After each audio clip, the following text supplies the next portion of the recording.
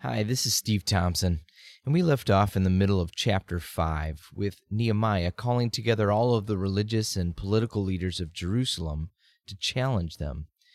Now, I don't know if this is a super condensed version of the meeting where we just get the premise and the outcome, but based on what we have, as soon as Nehemiah made his case, everyone simply said, "You're right. We're sorry." Now, wait, what? What's going on here that after one meeting and one short speech, they're all willing to admit that they were wrong, return everything they had accrued through interest and unreasonable taxes, and stop mistreating their Jewish brothers and sisters? I mean, what I would have expected is something along the lines of, "Look, we know you've got the backing of King Artaxerxes, so we'll help you with the wall, but there's no way we're going to disadvantage ourselves in this godforsaken place. We've got it good. It's not our fault they don't know how to manage their money." But that's not what happened. So how is it that Nehemiah was able to persuade them so seemingly easily? Well, let's read chapter 5, verses 14 through 19. "Moreover, from the 20th year of King Artaxerxes, when I was appointed to be their governor in the land of Judah, until his 32nd year, 12 years, neither I nor my brothers ate the food allotted to the governor. But the earlier governors, those preceding me, placed a heavy burden on the people and took 40 shekels of silver from them in addition to food and wine. Their assistants also lorded it over the people.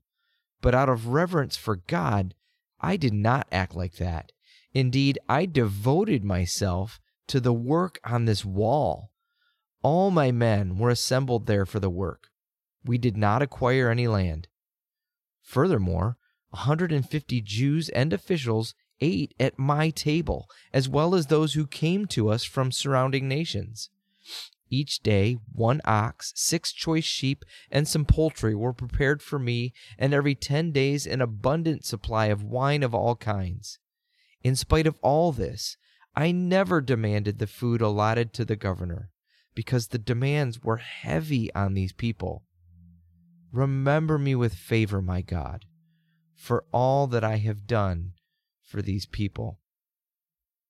In other words, Nehemiah was saying, I totally could have put all this on the expense account, but it just didn't feel right to do that to these people that I love and care about, so I just paid for all of these expenses out of my own pocket. Nehemiah had every right to continue living the high life of his predecessors. After all, with position comes privilege. I mean, when you're responsible for such a huge task in such an important place, you deserve to be compensated for it, right? But Nehemiah refused to take advantage of his position. And I'd refer you to Philippians 2 for some really similar language and attitudes. Nehemiah lived on the same level with the people he was leading.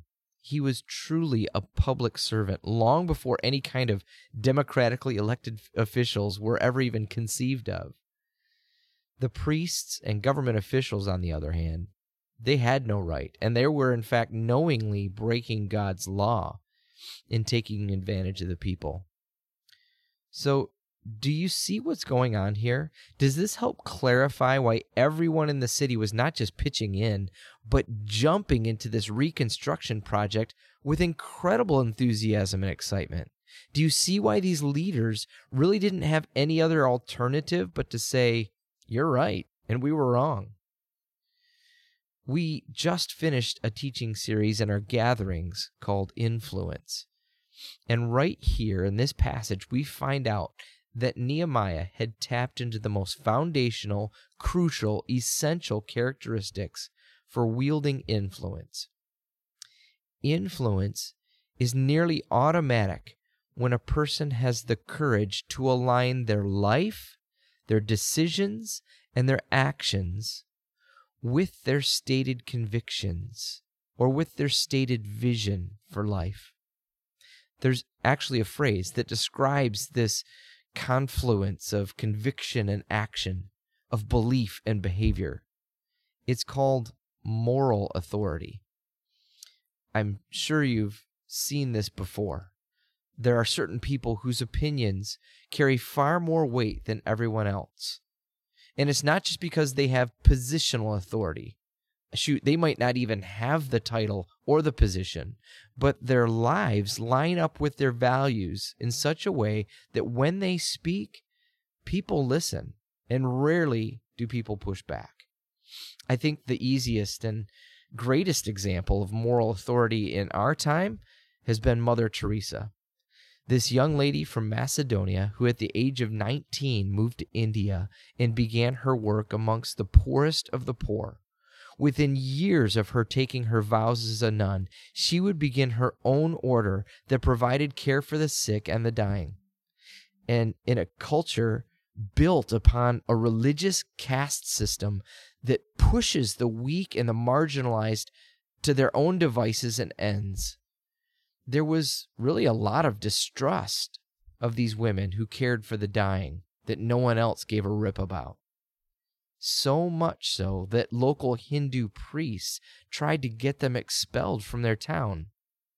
But everything seemed to change when one of those Hindu priests became ill and was given only months to live. Now the same system which he helped to support was pushing him out of their hospitals and care facilities to die alone on the streets. But Mother Teresa took him in and personally nursed him until he passed away. Now fast forward to 1994 at a national prayer breakfast here in the United States, where she unassumingly climbed her step stool to the podium as an invited speaker, and to an audience of politicians and Washington networkers and newsmakers from across the political spectrum, she began to speak out against abortion. She unflinchingly and matter-of-factly expounded on her belief that, quote, the greatest destroyer of peace today is abortion because it is a war against the child, a direct killing of the innocent child, murder by the mother herself. A smattering of applause slowly gained momentum throughout the conference center that literally then took minutes to die down, while those who disagreed with her position just congenially smiled at her without joining in the clapping. And there were definitely critics of her speech that day and in the press. But in the end, you know what? They kind of all seemed to ring hollow, if not shallow, in the face of simple words spoken by a simple woman who had poured out her life on behalf of so many lives that the world had swept under the rug. She had moral authority because of how her life aligned with her beliefs and hopes and ideals. The other pathway that Mother Teresa shared with Nehemiah that led them both to a platform of influence was sacrifice. You don't sacrifice for the sake of gaining moral authority. You sacrifice because you stand in awe of God and revere and fear your God. You're willing to do whatever it takes to see the hope and redemption and beauty of the vision that you've been given become a reality. It's not difficult at all, really, to see why people were willing to follow this guy who had recently emigrated back to his hometown from captivity. It wasn't because of the credentials he carried. It was because he and everyone around him was willing to put their own personal agendas and interests down out of a visible passion to see this community rise up and rebuild. I could so easily do an entire message on this principle here, but instead I'm going to wrap up with just a few questions to help us listen to what God might be saying to each of us at this point. So if you're in a position of influence, ask yourself this: are people following me because they have to, because of my title or position? Or are they following me because they respect me, or my integrity, or the sacrifices that I've made? Have I lost influence with my kids or my spouse or my coworkers or my boss or my teammates or my friends because I've given up moral authority? In other words, have I made some decisions, some bad decisions that completely undermine the vision or the mission or the values that I've talked about? If so, God, would you point out what is it that I did? And who did I lose credibility with? How do I make that right? How do I make restitution? So again, those questions are, if I've messed up, if I've undermined my moral authority, what did I do? Who did I lose credibility with? How do I make it right? Father God, would you speak to us right now about our character, our integrity, our moral authority? I know we're all imperfect people, just doing the best we can, but in your mercy, would you point out the areas in our lives in which our walk does not line up with our talk? Show us our blind spots so that we don't have this massive gap in our desire to be part of your kingdom becoming more and more our reality, and yet our lives telling a different story. Where have we screwed up? Father, we confess it.